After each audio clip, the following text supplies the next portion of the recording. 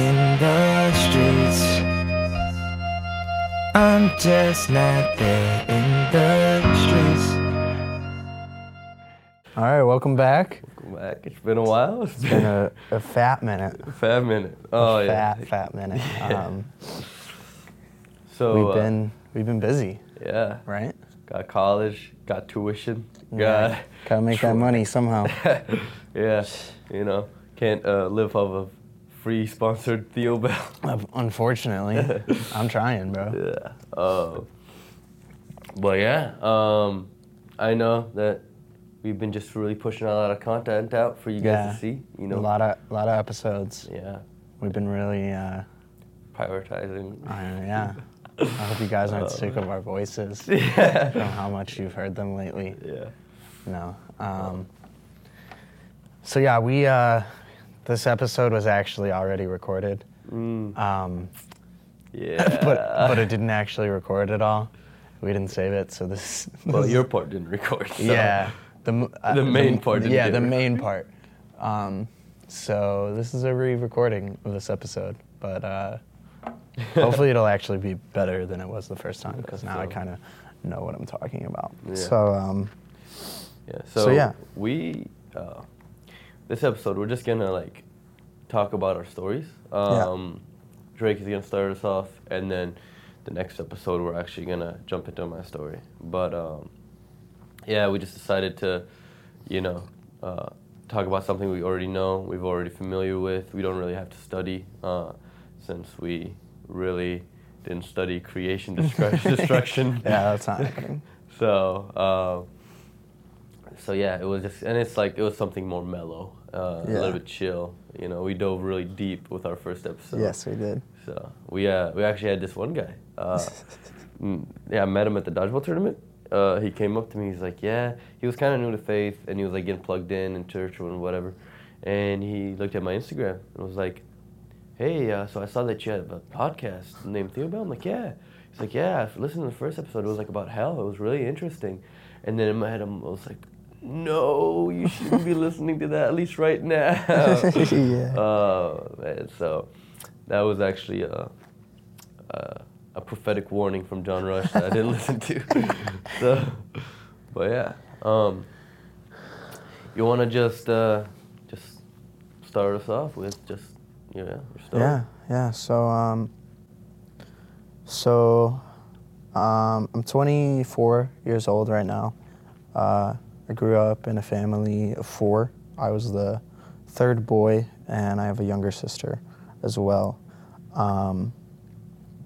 I was born in Southern Illinois, moved around a little bit as a kid, and then landed in Homewood, Illinois for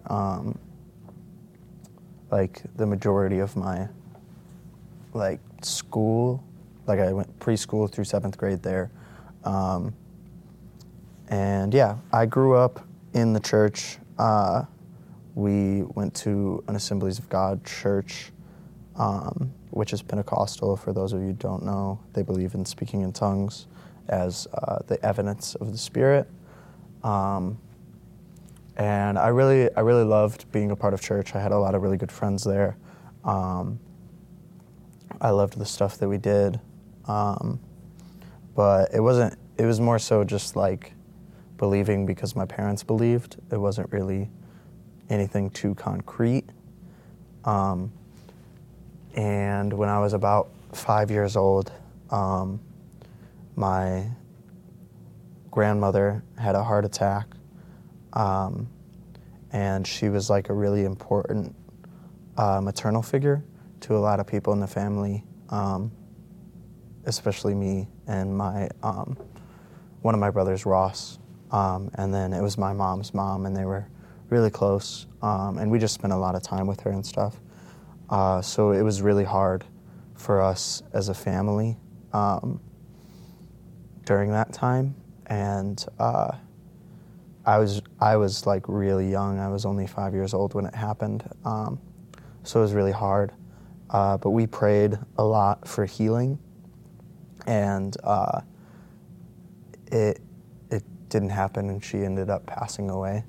And that was that really shook me as a 5-year-old. And I kept believing in God, but I kind of stopped believing in prayer, just because the thing that we prayed for didn't happen. So it just seemed like God was kind of this distant figure who didn't really care about the people that he created. So it just kind of disillusioned me a bit. And then my grandfather died pretty shortly thereafter. And so it was kind of odd as a kid, just experiencing that so young. But yeah, then I just kept kind of going along, living life, and when I was about 13, in between 7th and 8th grade, my parents decided to move from Homewood, Illinois, to Peatone. And Homewood was more of a suburb, pretty close to the city, really diverse community, a lot happening. And Peatone was pretty much the complete opposite of that. And very small town, very dull, very nothing. There was a McDonald's and a Subway, and that was about it.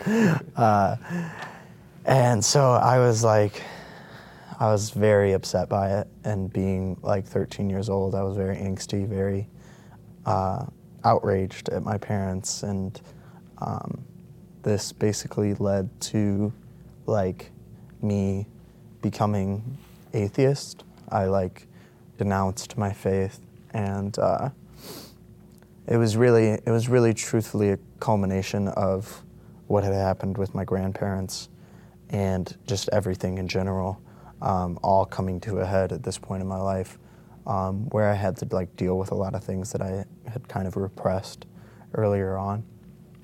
And so, living in Peatone, I just was very upset, but I basically entered a depression, and my parents ended up sending me to counseling and to see a psychiatrist, and I ended up on medication for the depression, and I didn't really like being on medication, so I would often just take myself off of it, usually whenever the drugs actually started working.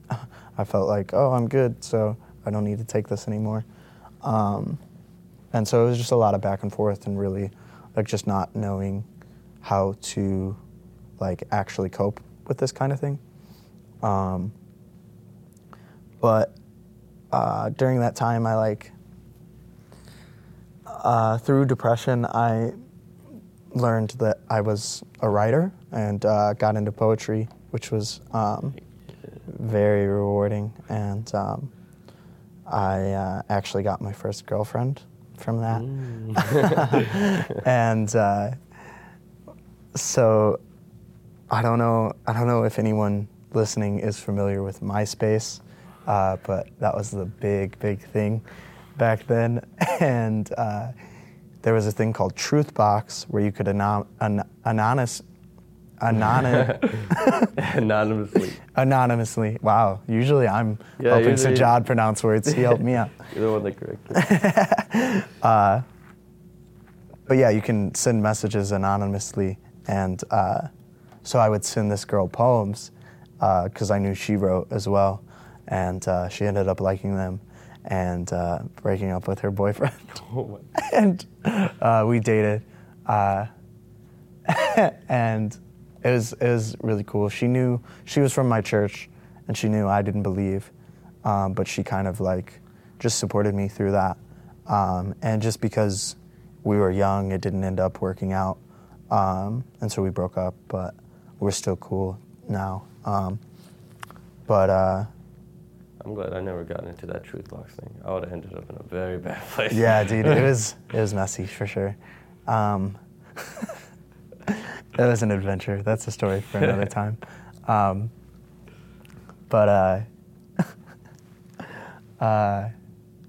Yeah. So then I went into my freshman year, and I like came out of my shell a little bit and kind of just accepted like, okay, I live here now. I need to just make the most of it. And I started making some friends. And I was just kind of an oddball. And being that I was like so depressed my 8th grade year, people kind of like thought I was a freak. So I just ended up befriending a lot of my fellow freaks, and a lot of them ended up also being potheads, because living in a small town, there really wasn't much to do besides drugs. And so, so I just became friends with a lot of stoners, and for a long time I would hang out with them, and they would smoke, and I would just chill and hang out with them, and it was just whatever. And then I ended up having a bad day. I don't know why. I don't even remember. But then I just found one of my friends, Patrick, and I was like, hey, dude, like, I want to smoke weed. I want to try it. And he was like, okay, like, we'll make it happen. And so they did. And that Friday after the football game, I was getting high in Gus's dad's RV. There you go. And that's how it went. And so then I loved it. I really enjoyed it. And I ended up getting pretty into it, smoking weed with my friends all the time. And in a really strange way, like, that was partially how I came back to God. I was really struggling with a lot of like big questions about the universe and attempting to understand like why everything works the way it does, and if God is real, why would he like allow these things to happen? Like, why would he move me? Why would he allow my grandma to die? Why would he allow countries to just live in starvation, like stuff like that? And smoking weed helped me to realize that, like, even though I have these big questions, that, like, some things just aren't going to be answered in my lifetime, and some things are beyond my understanding. And, like, while that was a big moment for me,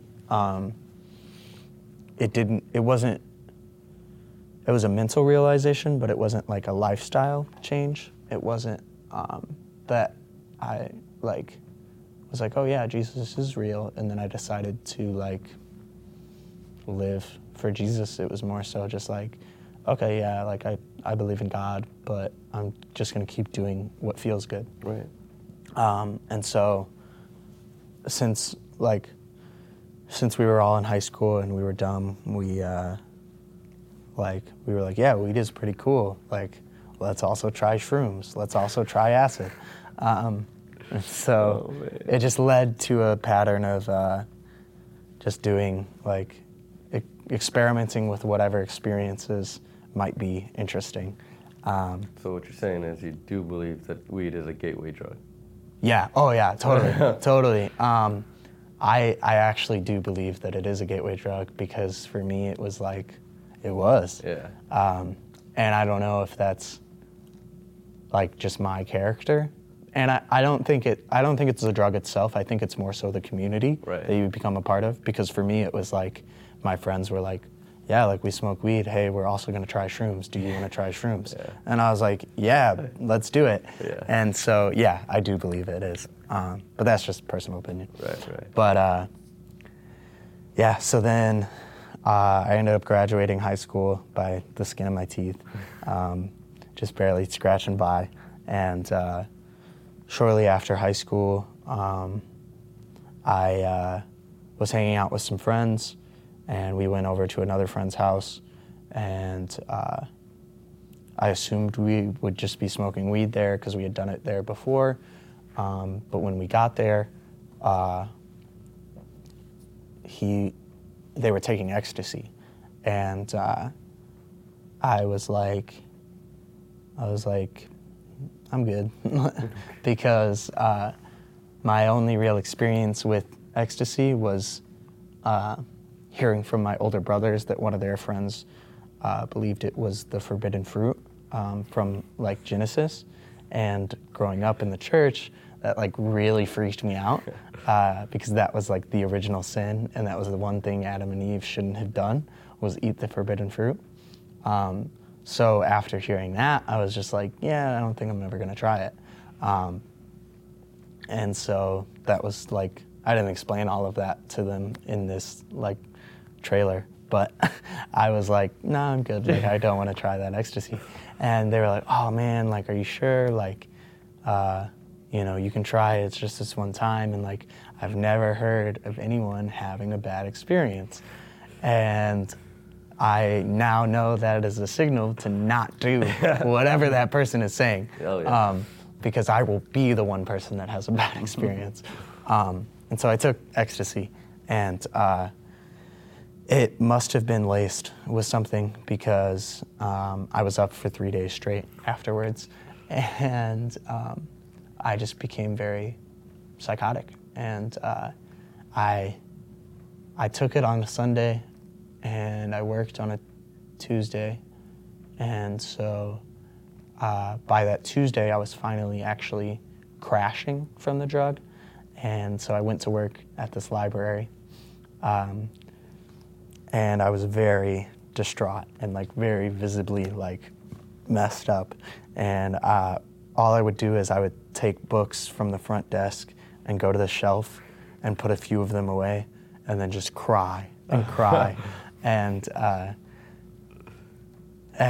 like there was a mom there who like looked and could tell I was like super messed up.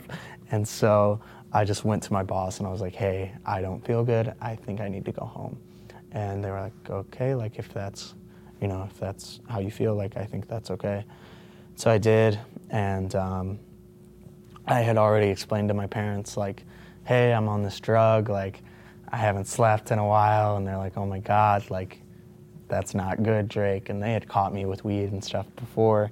But I, like, this to me felt like a religious experience. And I can't explain that now, but I was so confident in telling my parents, because for me, like, it felt like I had found God.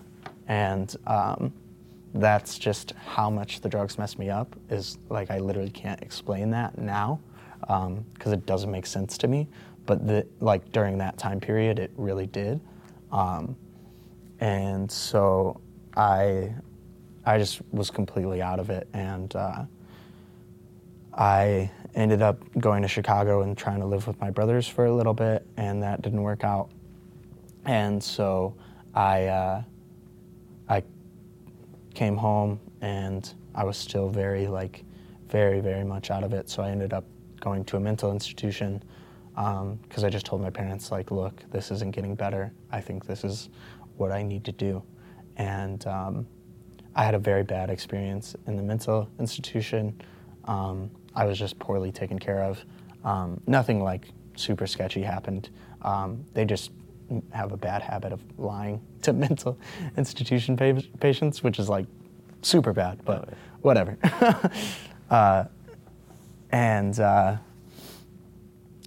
So yeah, I ended up getting stabilized, and they did put me on some medication, and I just like leveled out there, and it was really good. And so yeah, and then I came home, and it took me a while to really get back to normal. I was still pretty like paranoid about a lot of stuff. And I went to like a rehab type program. And I like wasn't doing drugs for a little bit. But I basically was just going through all of the motions to appease my parents and to appease like doctors and whoever else. And I was just waiting until the coast was clear, basically, until I could like start smoking weed again. And so then I like got a job at McDonald's, and did that for a little bit, and once I had money, I was like, okay, I can start buying weed again. And then like that was like really the heaviest part of my like marijuana use, and that's like when I truly became addicted, which I do believe also that you can get addicted to weed, not in like the same way that you would get addicted to cigarettes, but it's like more of a mental thing where you feel like you need it. So yeah, and then I was just getting high and working at McDonald's, and I ended up meeting a girl actually in the drive-thru, and we like hit it off and started dating, and it was really good, but it was also really bad, and we were just we weren't in the healthiest place, either one of us, and I had a lot of stuff that I had not really like truly dealt with, and I kind of like introduced her to drugs, and it was just kind of messy in a lot of different ways, and so we would break up and then get back together, and then break up and then get back together, and it was just really back and forth, and we fought a lot, and it all this all happened over the course of a year, and it like ended in us fighting one night, and me threatening to kill myself, and her like saying she didn't believe me because it was something that I often threatened, and so I ended up like swerving the car, and it ended up like flipping over on its side, and since I was unstable at the time, I can't really like say if I was trying to kill myself or her, or like I really can't explain my actions, but so my like Jeep Cherokee luckily saved my life. Waldo was its name. Waldo. No. But yeah, so then it's on the side of the road, and I call the police, and I'm like, hey, like, I just flipped my car on the side of the road. Like, somebody needs to come and take care of the car, and I think an ambulance needs to take me to a mental institution because I think I just tried to kill myself. And so they sent one, and I checked myself in, and this was actually a much better experience. And I talked to my parents a lot throughout it, and they really wanted me to go into rehab, and I was pretty against it, and I ended up getting a call from a cousin of mine, Michelle, and she like kind of explained like, yeah, like even if you think you're okay now, like my addiction got worse and worse. And she was like, weed was the basis of all of it. I would smoke weed to get up, I would smoke weed to go to sleep, I would smoke weed to watch TV, I would smoke weed to eat, and like that was just the routine. And she was like, I wish I would have gotten it figured out when I was 22 rather than when I was 30 years old, because for me it didn't happen until then. So that was just kind of eye-opening, and so I decided I would go to rehab, and so I did, and I was still kind of like, okay, like I can do this for a little bit and maybe I'll be clean for a while, but I'm still gonna go back to smoking weed eventually because that's just what I do and that's part of who I am. And I was just kind of still like faking for everyone. And I ended up going to a meeting one night, which wasn't like AA, but it was similar. And somebody was sharing about a friend or a family member like overdosing and dying. And while we were there, there was a family there of boys, and they were like just running around and playing.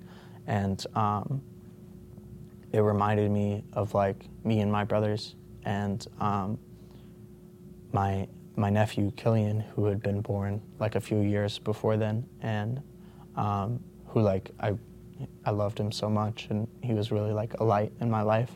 And it just kind of struck me that if that car crash had gone differently and like I had really died, my nephew wouldn't have an uncle, and like my brothers wouldn't have a brother, and my parents wouldn't have a son. And it was just, it like really wrecked me. And I went home that night to the hotel the hotel room I was staying in, and I just broke down and was sobbing. And it was like one of the most spiritual moments in my life. And I just very clearly felt like God telling me like, hey dude, like you have to be for real now. Like you can't keep faking your entire life and just doing things to appease other people and just doing what you think like is right to get other people off your back. And it was the most spiritual awakening moment of my life. And so from then on, I was like, okay, like I have to take this seriously. Like I have to actually get clean. I have to deal with the issues that I'm having. And so I did. And I was only supposed to be in the rehab for like a month. And the last week before I was gonna like actually go home, I started working out, and I went to the hotel gym, and I was on the elliptical, and I had these like really bad shoes, and I started going really fast, and I felt like Sonic the Hedgehog. I was like I felt like so cool, and I ended up slipping off, and I was dangling from the elliptical, and the pedals came back and hit me in the leg, and I got off, and I tried to stand on like my foot, and it just buckled underneath me, and I was like, oh wow, my leg is broken. And it was the first broken bone I'd ever gotten in my life. But I was like, okay, yeah, this is for sure broken. Yeah. And so luckily I had like headphones, and I was able to call a staff member, and I was like, hey, like I'm in the gym, someone needs to come help me. I just broke my leg. And they were like, wait, seriously? And I was like, yeah, I'm pretty sure it's broken. Like, and they're like, okay. And so a guy came down, and he was able to pick me up and carry me, which like, thank God I'm so light. And so they like sat me down on a curb outside and looked at it, and they were like, wow, yeah, okay, we need to take you to the hospital. Yeah. And so they drove me to the hospital, and which was like way better than taking an ambulance, because ambulances are really expensive. Oh, yeah. The medical system is really messed up. Anyway, they took me to the hospital, and I believe the medical term was goose egg, because two different medical professionals called it a goose egg that I had on my leg. All right, goose egg, baby. So that's what it was. And they did an x-ray, and I remember the staff member that was with me was like, wow, man, you weren't lying. Like, this is definitely broken. Yeah. I was like, yeah, I had a feeling. And so they think it was something from the car crash that actually just got worse from the elliptical incident. So they ended up putting a titanium rod in my leg. So I'm a man of steel, basically. Oh, yeah. And yeah, so then I had to be on a wheelchair for a little bit afterwards, and then crutches as well. And yeah, and so then I had to stay in the rehab another month, because it just made more sense to be somewhere that had an elevator and somewhere where it was just easy for me to maneuver. And I was pretty frustrated. I was really angry at God, and I ended up calling a pastor of mine from home who had known me like the majority of my life, and I was just like, hey dude, why is God punishing me for being healthy and trying to get sober? Yeah. And he was like, I think what I try to do is realize that everything that I'm doing is for the glory of God. And if I'm not doing it for the glory of God, then I shouldn't be doing it.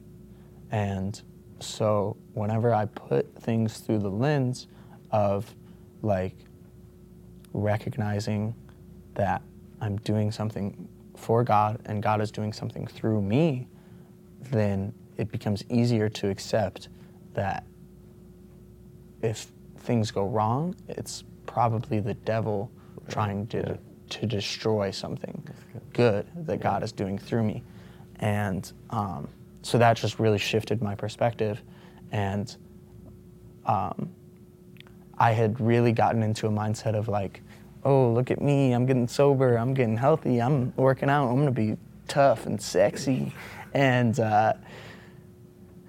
so then I think like God was like, okay, like you need to get knocked down a notch. Yeah. And so he was like, I'm gonna let this happen to you, and you're gonna experience pain, and it's gonna suck, and you're not gonna be able to do the things that you want.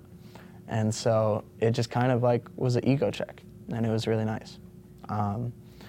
So after the, like I had healed significantly, I was able to walk on crutches. I was able to go home, and all I wanted to do when I was in rehab was go back to work and just start living life normally. But since I was still healing from the surgery and the broken leg, I wasn't able to go back to work because I wasn't able to drive, which was what I did. I was a Jimmy John's driver at this point. Anyway, so I started looking into school, and I was like talking to my parents about it, and I was like, you know, I never really took school seriously before, but I think if I really want to like do something with my life, I can like, you know, get a degree, get a real job, and like do something. And so I started looking into online schooling, and I was like gonna go through this program to become a nurse, and I applied. I started talking to like staff members at the college about like, you know, filling out FAFSA, all that stuff. And my mom like mentioned City First Leadership College, and she was like, yeah, like it used to be Focus One, and before that was Rockford Master's Commission, which we knew a few people who went through that. And she was like, they just like redid a lot of their curriculum, and I think you would really get a lot out of it. And so I was like, Mom, I'm finally like actually signed up for college. I'm actually doing this program. Like, I'm like, can I just do what I'm like already set on? Right. And she was like, please understand, like I'm not trying to like confuse you or anything. I just want you to consider all of your options, and I think this might be something you're interested in. So I was like, okay, and I emailed them for information, and I got an email back from Jenny Ostrowski. She was like, yeah, if you want to do it, like, we start in 2 weeks, but, you know, we are definitely still accepting people. And so I was like, okay, like, blah, blah, blah, here's my info. And Lance Vistine, the director of the program, ended up calling me like a few days later. He called me on a Wednesday, and he was like, started asking me a lot of questions, and he was like, yeah, so like you're 22, like what have you done since high school? And I was like, honestly, man, like I just worked a lot of dead-end fast food jobs, and I like just did a lot of drugs. Like I wasn't really like, I lived pretty aimlessly. And he was like, okay, like what have you done within the past year? And I was like, well, I was in a really toxic relationship, and I tried to kill myself, and then I went to rehab for 2 months, and I broke my leg. And he was like, okay. And the interview went pretty terribly. But so then he was like, okay, well, I'm gonna meet with staff tomorrow, and I should call you by 5 p.m. and let you know, like, if we're gonna like allow you into the program or not. And so I was like, okay, cool. And I hung up, and I was like, hey, Mom, I'm going to nursing school still. That interview went so bad. And she was like, okay, well, let's just see what they say tomorrow. And, if it's really God's will. If He wants you to be in this program, then you will, and if not, like, you won't. So I was like, yeah, like, that's true. And so then the next day came, and 5 o'clock came, and I didn't get a call. So I was like, cool, I'm not in it. And so, like, I was getting ready to, like, email the nursing school people and just be like, hey, like I'm still interested, blah, blah, blah. And I got a call from Lance, and it was a Thursday, and he was like, okay, dude, we're going to take a chance on you. You're making it into the program. You're moving in Saturday, so pack your bags, be out here at like 9 a.m. And I was like, okay. And so I did, and I was like, okay, Mom, we got to go to Target and get some stuff. And so we like packed all my bags, and the next 2 days I like said my farewells to people. And ramen. Yeah, and I did it. I went, and yeah, the rest was history. And now I'm here doing this podcast. That's the job. Formerly known as Ben Bob. Mm-hmm. That's who I met him as. Yeah. Jeez, dude, that's crazy. Yeah. Oh man. Yeah.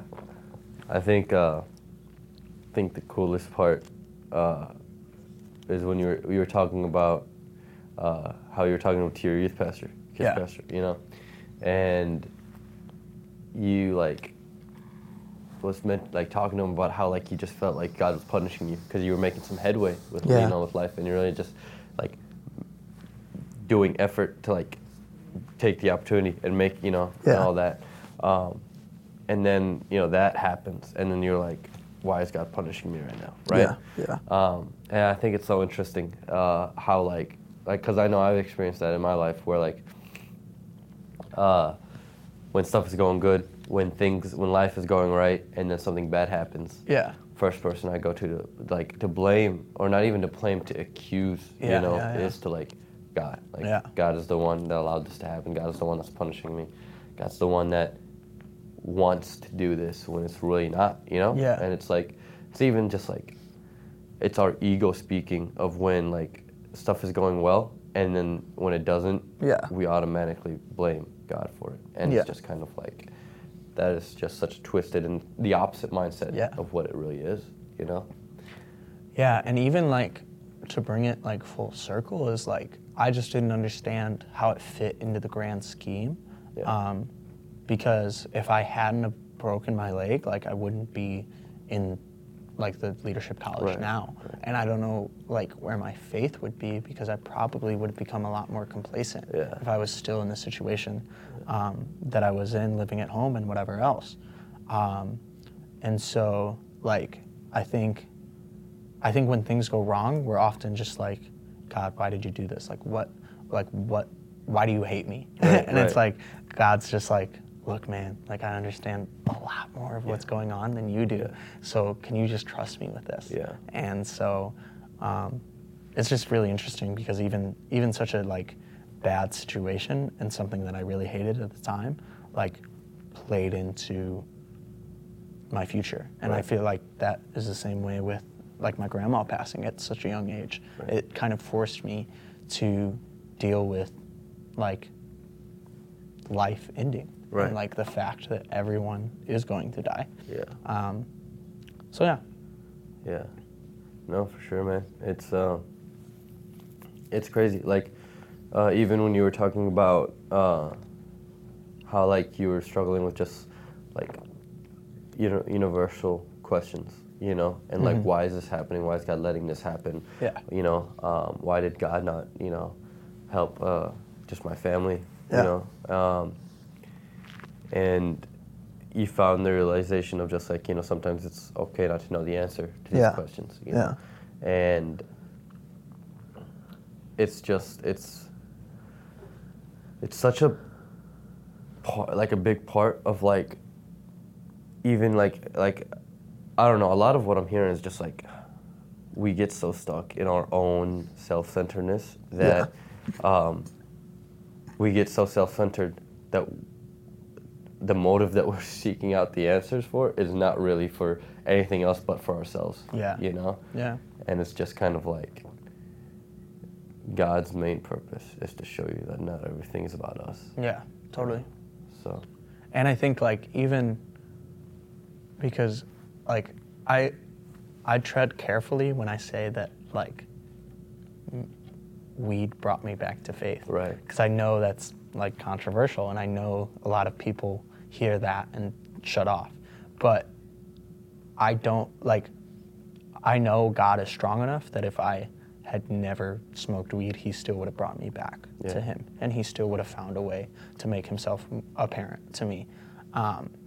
And like that was just God working through what I was doing and what like the sin patterns that I was creating in my life, he still utilized to like for his glory. Yeah. And if I had never gone down that path in life, I wouldn't have experienced like the things that I did, and I wouldn't be where I am now, which is Rockford, Illinois. Yeah. And it is like, you know, recording this podcast and et cetera, et cetera. Like,